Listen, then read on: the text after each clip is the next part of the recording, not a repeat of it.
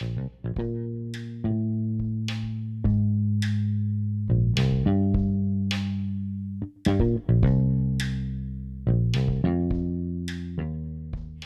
to the Digital Families Podcast. I'm Leonie Smith, sometimes known as the Cyber Safety Lady.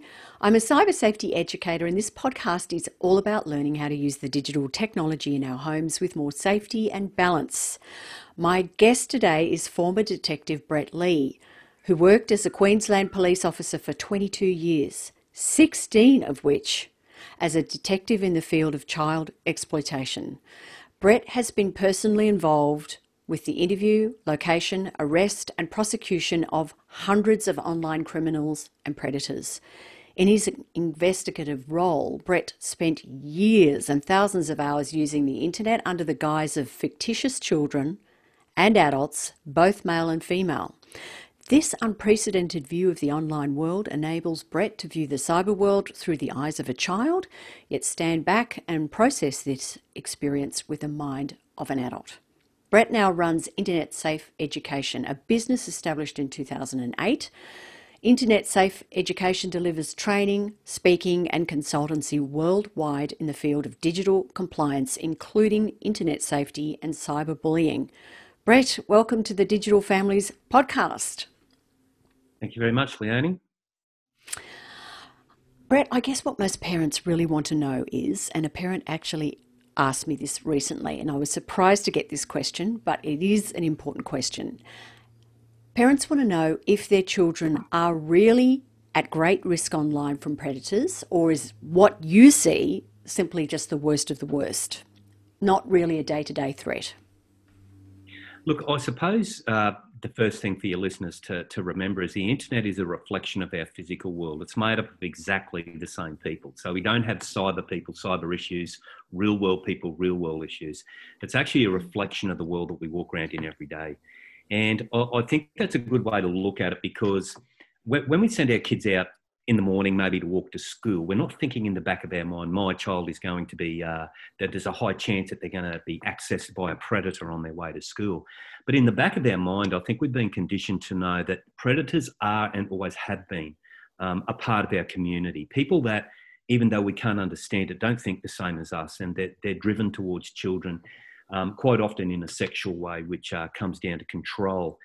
Look, I think it's just important that we remember the internet is a reflection of that even though our children may not be confronted with these types of people every day on the internet, that these people do make up a part of that internet.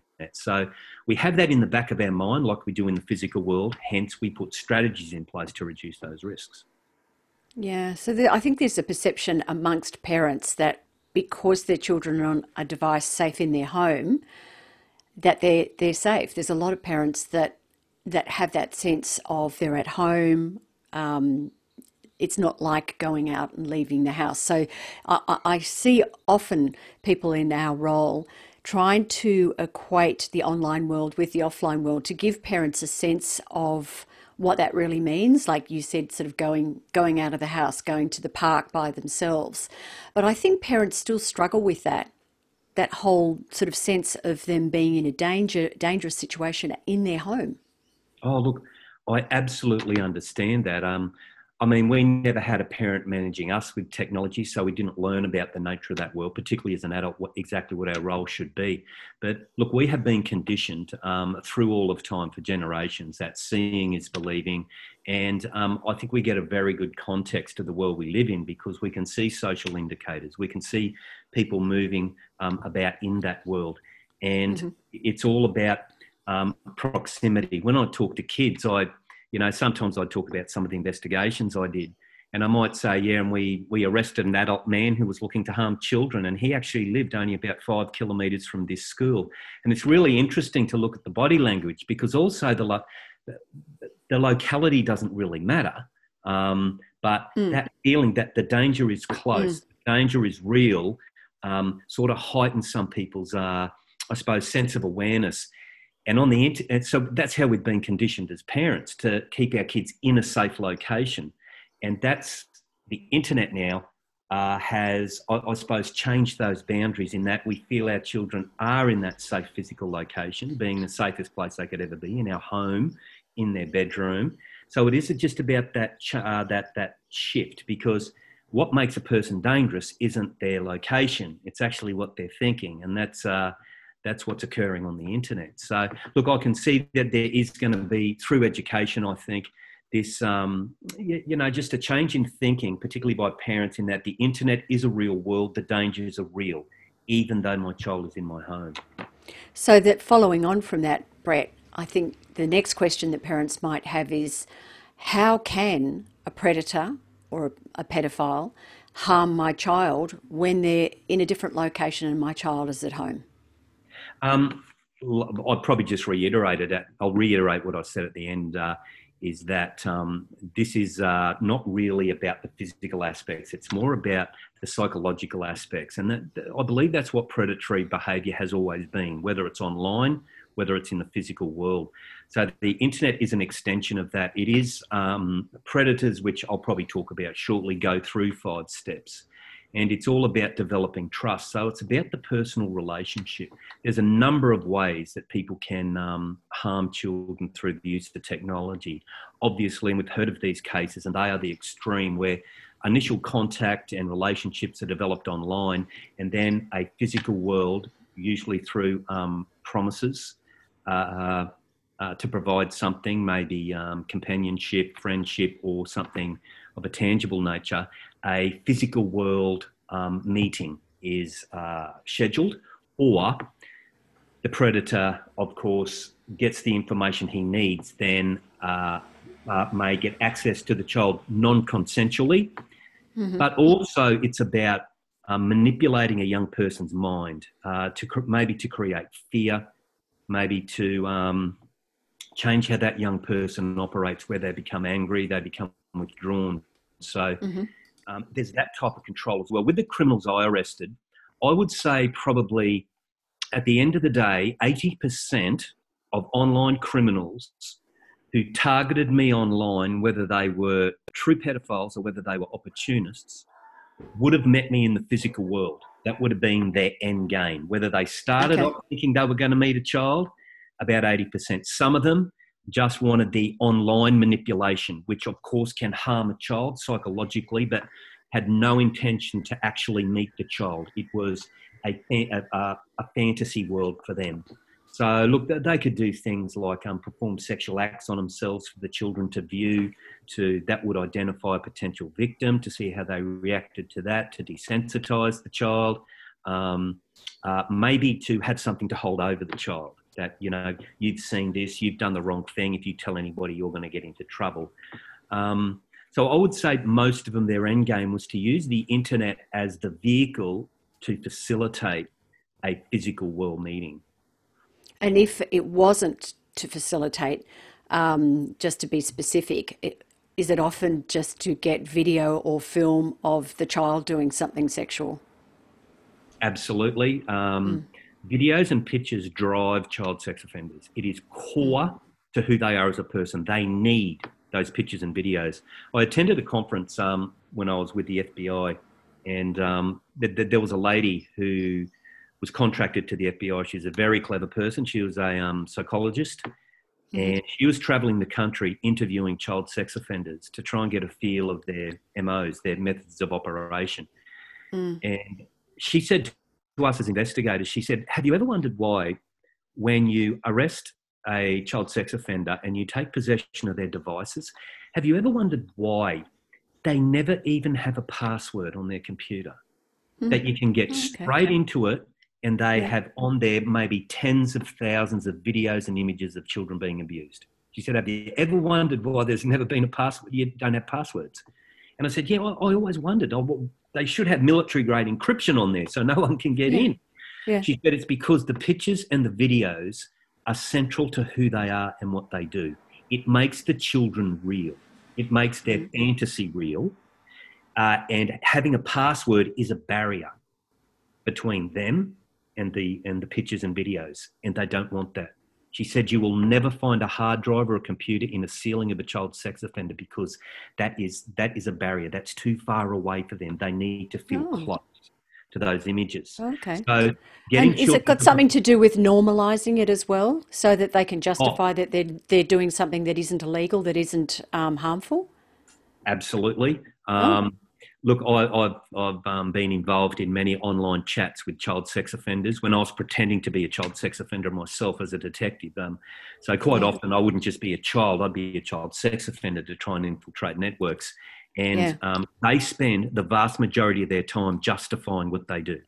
They yeah. say they say parents and police need to go to prison because they're not allowing the children to express their normal sexual desire Mm. towards an older male. I've seen those exact words. Actually, I've got that letter that particular child sex offender wrote in my book.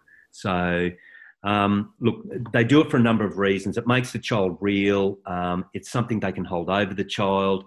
It helps satisfy their sexual fantasies, what they're looking to get.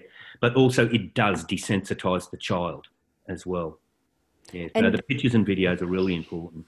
is it, Brett, are there more of them around, or is it just the internet has exposed them? It just seems like, to me, it's just unbelievable how Yeah. every time I hear about a sting from the police that they've exposed another ring, Mm. just how many of them seem to be out there. Is that all blown up out of proportion, or is that the case that it just there is an enormous amount Yeah. of people Look, out there with it's this? really hard. It's really hard to get an exact number because it's something that's it's usually only known when that person manifests that Mm, intention. I think because of the nature of the internet, where it creates those illusions of privacy and anonymity, where certain people, had they been presented with the same set of circumstances in the physical world, never would have acted against the child. Whether mm, they thought they'd get caught, it's the empathy looking into the child's eyes, that there'd be a multitude of reasons why. okay. An inhibitor that would stop them doing it. I think the nature of the internet has removed some of those inhibitions where they believe they're in a private environment and that a child sex offender has to have privacy. It is crucial. Even in the physical world, they're very careful in selecting a victim unless they're going to forcibly take that person. They need to select a child who they believe they can control, whereby that child keeps it to themselves. So privacy is paramount. And I think the internet gives people that sense of privacy. I call it the nature of the internet. And look, there's people who I believe we're seeing now online who are opportunists, I call them.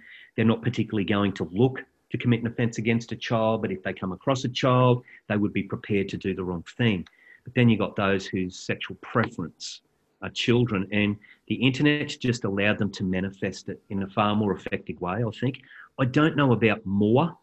I think we're seeing more because of the nature of the internet. So, how do these pedophiles and predators get hold of children? What kind of platforms do they use, and how do they pick the one that's going to be the one that keeps the secret? How do they figure that out? Is there you said there's like five, I think you said Five five steps, yeah, steps. five What, steps. yeah, Well, where are they doing this, Brett? On okay. what games and apps and stuff? If Well, parents are got to be mindful. and that would fall into the first predatory step. They need to locate a victim. So I think we're well conditioned in the physical world to know that organisations that allow children to be managed and controlled by adults is a place where these people may gravitate to. Mm, Now, not casting dispersions on any organisation, not casting dispersions on any occupation. I mean, we've seen it within church groups. We've seen it in athletic groups. We've seen it schools, schools, in scouts. places. Mm, Exactly. We've seen it. These people gravitate to where they get access to children. So mhm. it only stands to figure, even without an undercover internet background, that these individuals won't go to the ABC Parliamentary Question Time website. They will go where kids go on the internet. So that Yeah, really, anywhere where human beings can connect, usually in a public, initially in a public setting, which would be an online game, which mm, would be social media, would be information sharing sites such as YouTube, such as TikTok, where people come together in a group setting. It's there that they can commence to undertake the next stages of the grooming process. So to identify a child, they will go to places such as, knowing how they operate, I'm going to put myself in their position. If it was me, I would be going to TikTok. I would be going to Roblox. I would be going to Snapchat, Instagram. I'd be going to TikTok. Now, it's not casting dispersions, particularly on any of these programs for this reason, but it is saying that they're going to frequent the places where children go. Now, I don't believe that means we kick our kids out of schools. We kick our kids off the internet or out of games or social media sites. But it's just having that, again, in the back of our mind as a parent, that because the app logo looks nice, because it's made for kids, because we wouldn't want to go to that program, please don't underestimate, I suppose, the depravity of some of the minds that walk amongst us. They will go to those places on the internet. Of course, a couple of things that all these programs have in common is there's no identity verification. So people can be whoever they want in these programs. So and they can disappear quickly. So if they get an indication that there's a parent that's discovered them, they can log it all off, cancel accounts and disappear very quickly. Absolutely. Yep. And they will probably pop up somewhere else. Yeah. So what are those 5 steps, Brett? What are they looking for? How do they actually, because this might help parents to understand the sorts of education that they need to give their children, because children, whether we like it or not, even if they're underage on games, they might be at a friend's place. Even if you've banned them from being on one of these games at a certain age, say you've got a 7 or 8-year-old, you know they're not mature enough to be able to fend off somebody as clever as a predator. You ban them off that game at home, but they go over to their friend's place and they're playing it over there. And this is situations that I'm very well aware of and heard of. What are the sorts of things that parents need to be aware of that these predators are using in order to get that sort of end result of what these predators are after? Yeah, look, the first step is to identify a potential victim. So that could include, gender, hair colour, age, and they will go to those programs to identify a potential victim. Then they need to gather information. So that tells them who that young person is, and whether they would be susceptible to being groomed, because gathering that information to know who that child is, to make them real, also allows them to proceed to the next step, because they need to identify a need or a vulnerability. So they do that through the amount of information that they get in relation to that child. Maybe that child is looking for a father figure. Maybe that child doesn't have many friends in the physical world, and complementing that child may achieve the 4th step. But they look for a need or a vulnerability. And I think when it comes to our young people, they all have that need. They all have that vulnerability. They want to be liked. They want to feel good about themselves. They want to be included. Even if it's from someone who's a couple of years older than them, it makes them feel more mature. So that's usually the need or the vulnerability when it comes to young people. Now, they move into the 4th step, which is developing trust by satisfying that need, filling that need. And what I say to a parent is the person who seems like the most amazing online friend that your child has is the one you need to be the most concerned about. Some of the methodologies I would see is where they'd like my photos. They'd include me in games. They would invite me into their groups. They would take an interest in me. They would be a person, if they were a very good groomer, that I would want to confide in, that I could talk to them about things I wouldn't talk to my parents about, that they want to promise to give things. That's filling that need or that vulnerability. Most times, I think parents will be able to identify if that's happening and something's not right, not by going online. I mean, that's good to get an idea of what's happening online, that our kids are safe, but it's how our kids manifest that in the physical world. They may want to talk about this person all the time. They may mention that they're wanting to give them things. I spoke to a lady not long ago, and she said she noticed changes in her daughter. These were the changes. 1, her daughter wanted to walk to school on her own. Now, she was in year 6, she was 11. She wanted to walk to school on her own. She started to wanting the door to her bedroom closed. She started wearing makeup and getting dressed up and standing in front of the mirror. Now, the mum said, look, I don't know. Maybe that's normal. Maybe that's no, normal. Yeah. it's normal. That She is said, normal. but you know what? Yeah. Something in my stomach told me something wasn't quite right. She said, I Because don't it was know what all it was. happening at, But it was maybe because it was all all these happening things at once together, or something. Yeah. all Yeah. happening at once. And then Okay. she said one night, about 2 weeks after she noticed this, she walked into, because all their devices were out of the bedroom at bedtime. She walked into her daughter's bedroom and saw the old glow under the bedsheet of the screen of the iPad, Master Criminals. So the mother took the iPad and she said her behaviour was something I'd never experienced before. It was like she was trying to be the adult and bullying me. She said, I grabbed the iPad to take it to my room. She said, I didn't panic. I said, we're going to talk about this tomorrow. And she said she could see fear come over her daughter's face. And she was following into the bedroom, actually physically pushing her, trying to get the iPad back. And it turned out she was being groomed on the internet. So the police are currently investigating that. This is quite recent. That's horrifying, because you're right. That a lot of parents would see those signs and think, oh, they're just, they're turning into a teenager, and might miss it. But you're saying it was almost like a gut instinct that she had. Yeah. And she might have been, she might have been wrong. She might have actually found out that, yes, it was all just normal sort of pre-teenage behaviour. And to think that she might have missed it, that must have been absolutely gut-wrenching for her.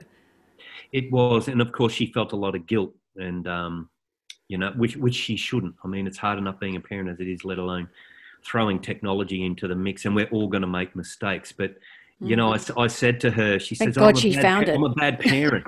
I said, no. I said, you stopped it. You stopped it there. I said, I know from my experience where that was potentially going. She'd been exposed to adult men satisfying themselves sexually through webcams, and they were probably halfway through the grooming process to try and develop trust. So that's why they feel that need or vulnerability. Was that happening on Omegle, Brett? Yes, that was. What happened is a friend of hers from school suggested she check out a website. It's not an app; it's a website, as you know. Omegle. So she goes to Omegle, and within 2 minutes, she's viewing adult men satisfying themselves sexually, multiple video feeds. But then she started getting messages from some of these men telling her how beautiful she was, even though they hadn't seen her. Interesting. How beautiful she was, and started to make her feel good about herself. And they pushed her from there. They actually instructed her on how to set up an Instagram account.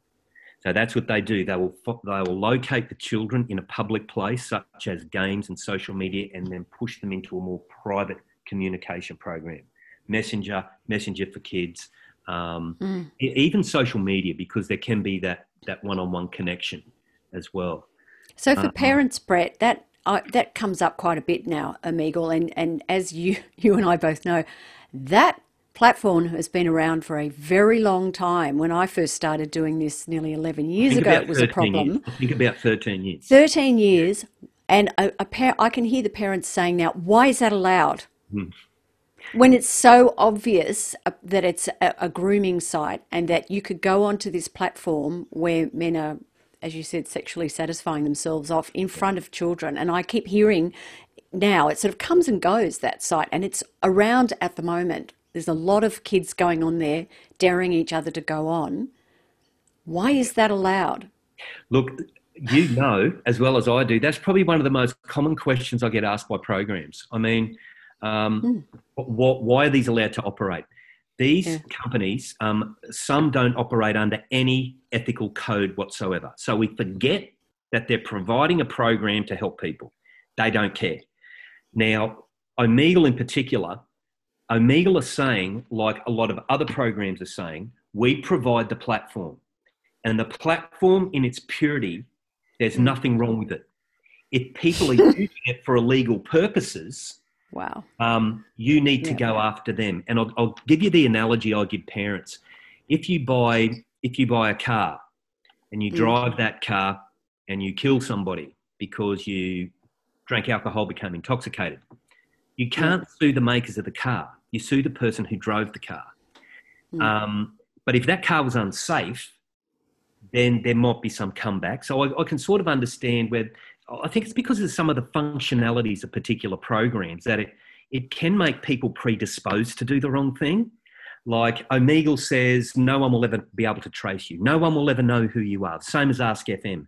So that gives people with those sinister intentions an extra reason to use that program to do the wrong thing, because they're being made to believe that no one can ever find out who I am. But Brett, I will take you on the car analogy.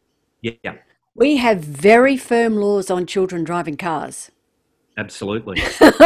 We do. So even if the parent didn't ban a child from driving a car, if you saw a child driving a car down the road, not only would the police stop that from happening, but any other adult driving a car seeing a child would immediately report that to the police. Yeah.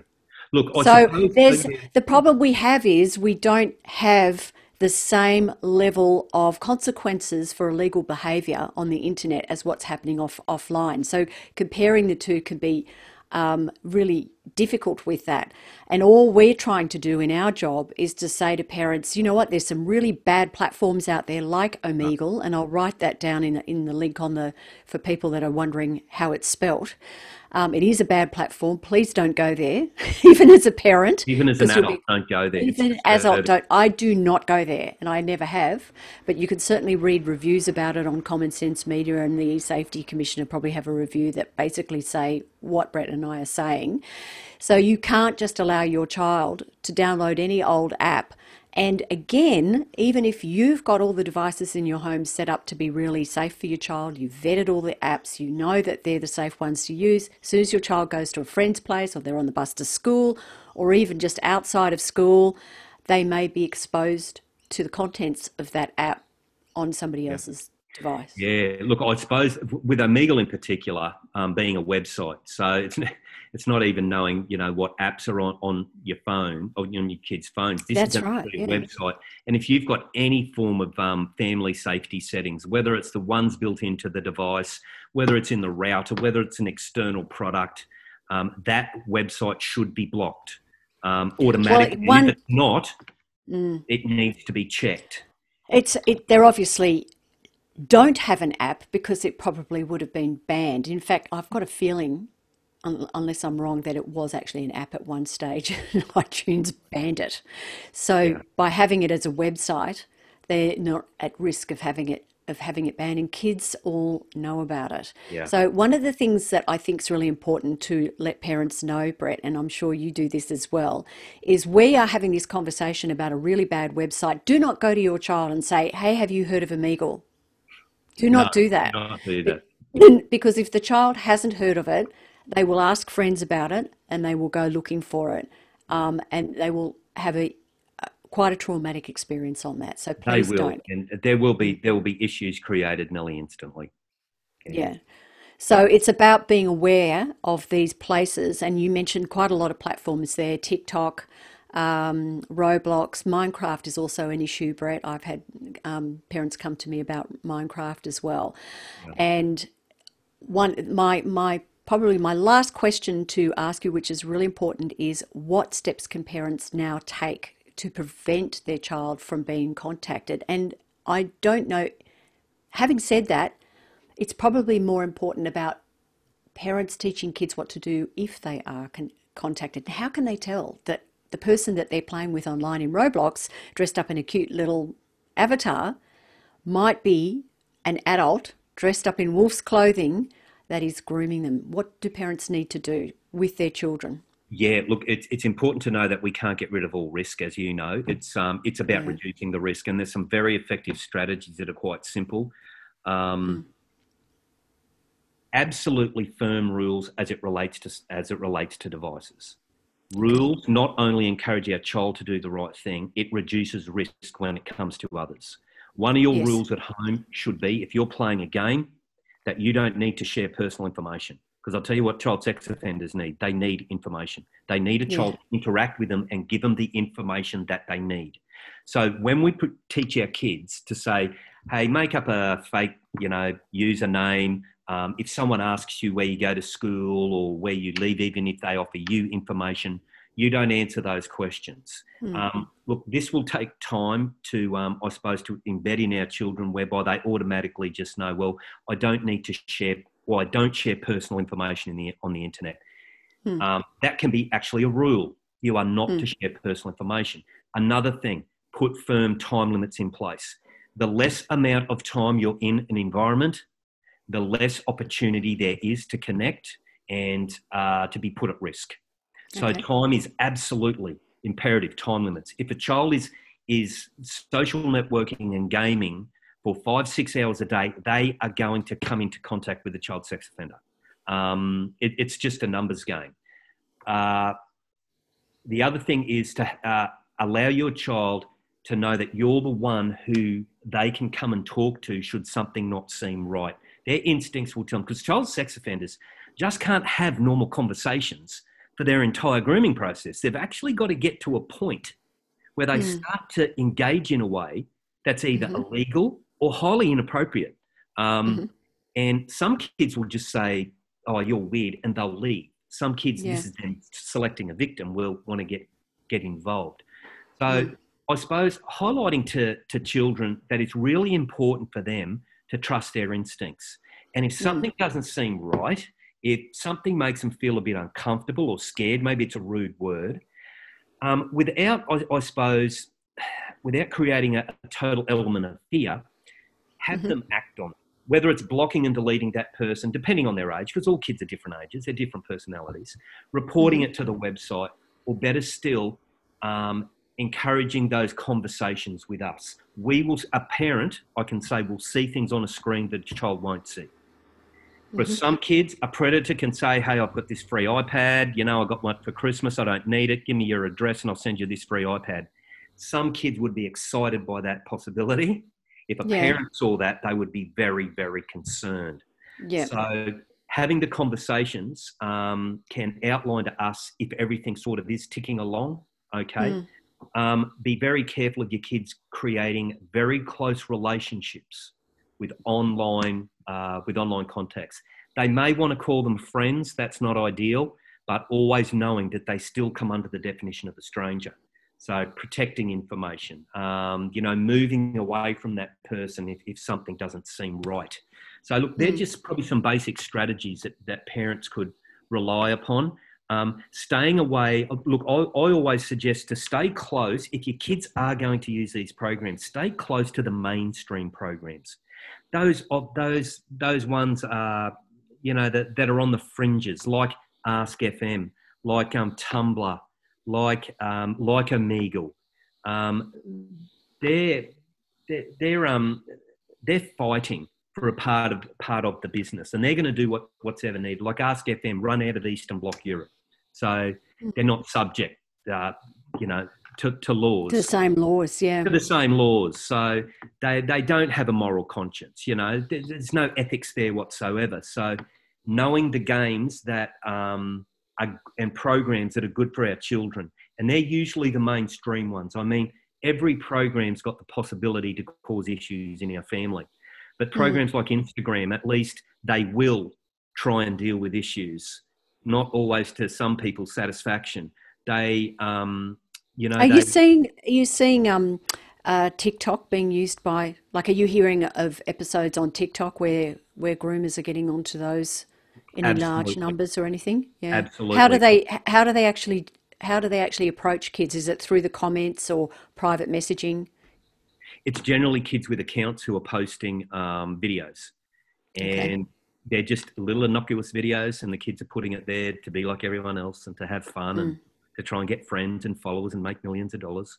But what they're doing, they're commenting on those videos. Now, what the videos do, it does make the kids real to them, and it can have that attraction. Some of the functions within TikTok can sexualize what's happening. Sometimes there's, poor language in there.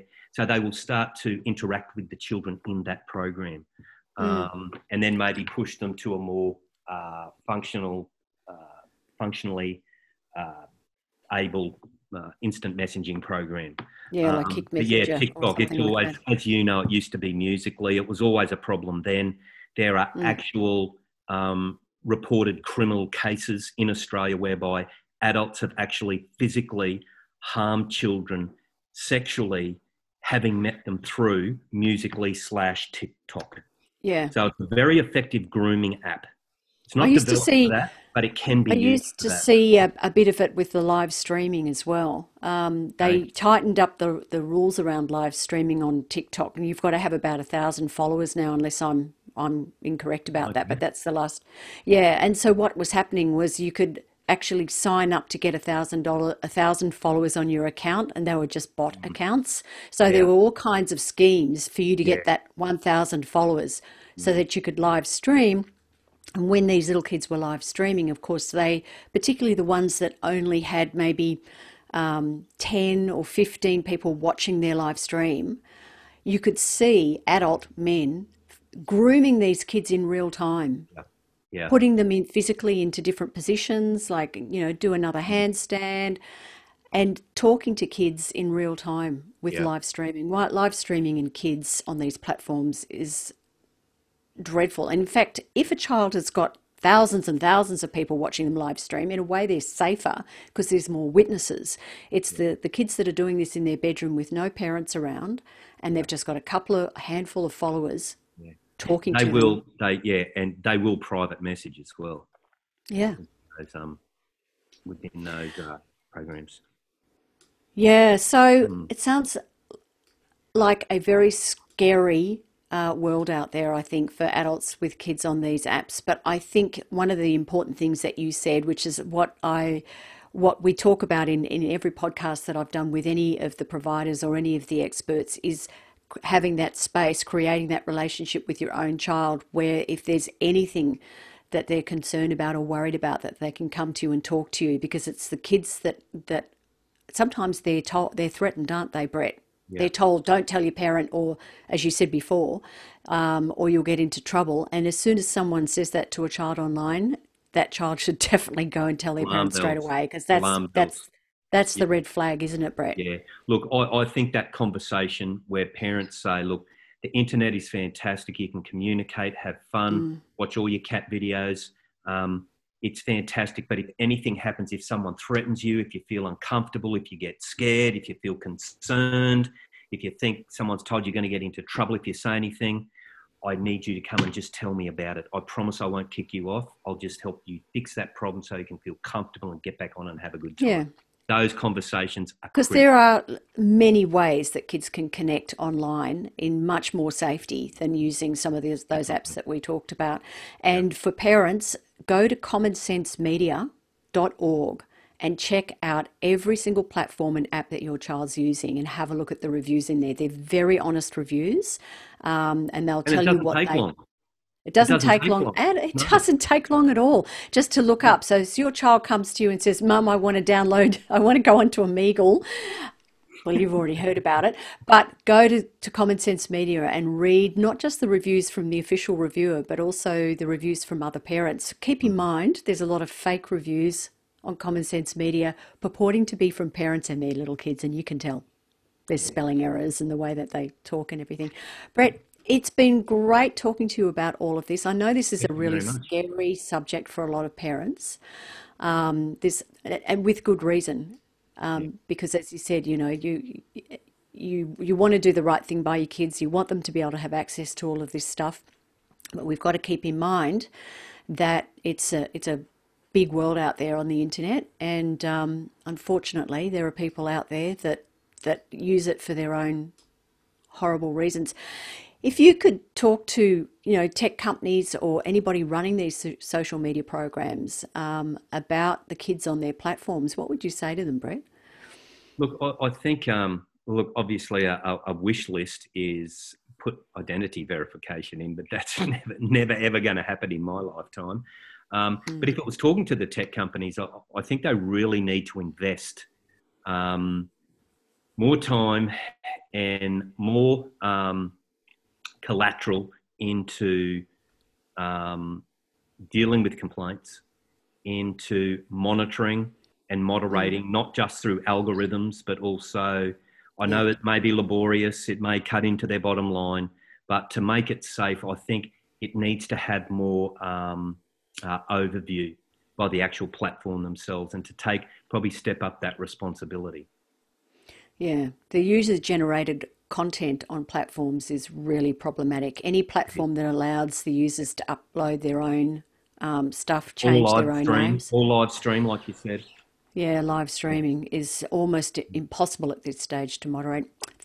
Brett, you have a book available for people to read about your experiences with what you've done called Screen Resolution, and you've also got some other resources I noticed on the website available. Can you tell us a little bit about those and where people can get hold of them?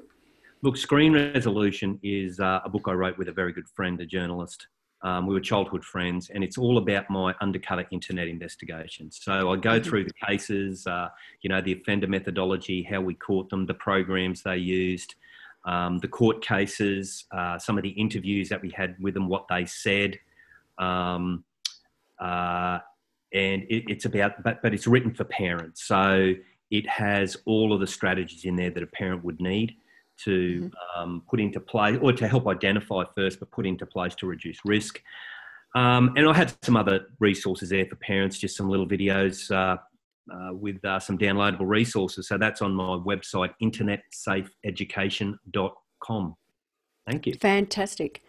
Do you have any final words of advice for parents during this time when we're all online like crazy? Yes, I just want to look. The first thing I said today was it's a reflection of the physical world. We don't keep our kids locked up at home, but we do educate them. We play a role. We do that with the internet and get the same rewards. And I'll just finish by saying this. One of the first questions an online child sex offender would ask me is, do you talk to your parents about what you do on the internet? And if the answer was yes from me, they were gone. Conversations are the key. As eSafety says, start the conversation. That is fantastic advice. Thank you so much, Brett Lee. Thank you, Leonie. Thanks for listening to the Digital Families podcast. I'll have all the links up there on the blog post and on the podcast website if you want to find out more about Brett Lee. If you like this podcast, please leave us a review or some feedback on YouTube or wherever you're listening to this podcast on your favourite podcast app. Maybe you've got a suggestion for a potential guest. Well, I'm always open to that. Tune in again next week for our next chat about all things digital and how it affects families.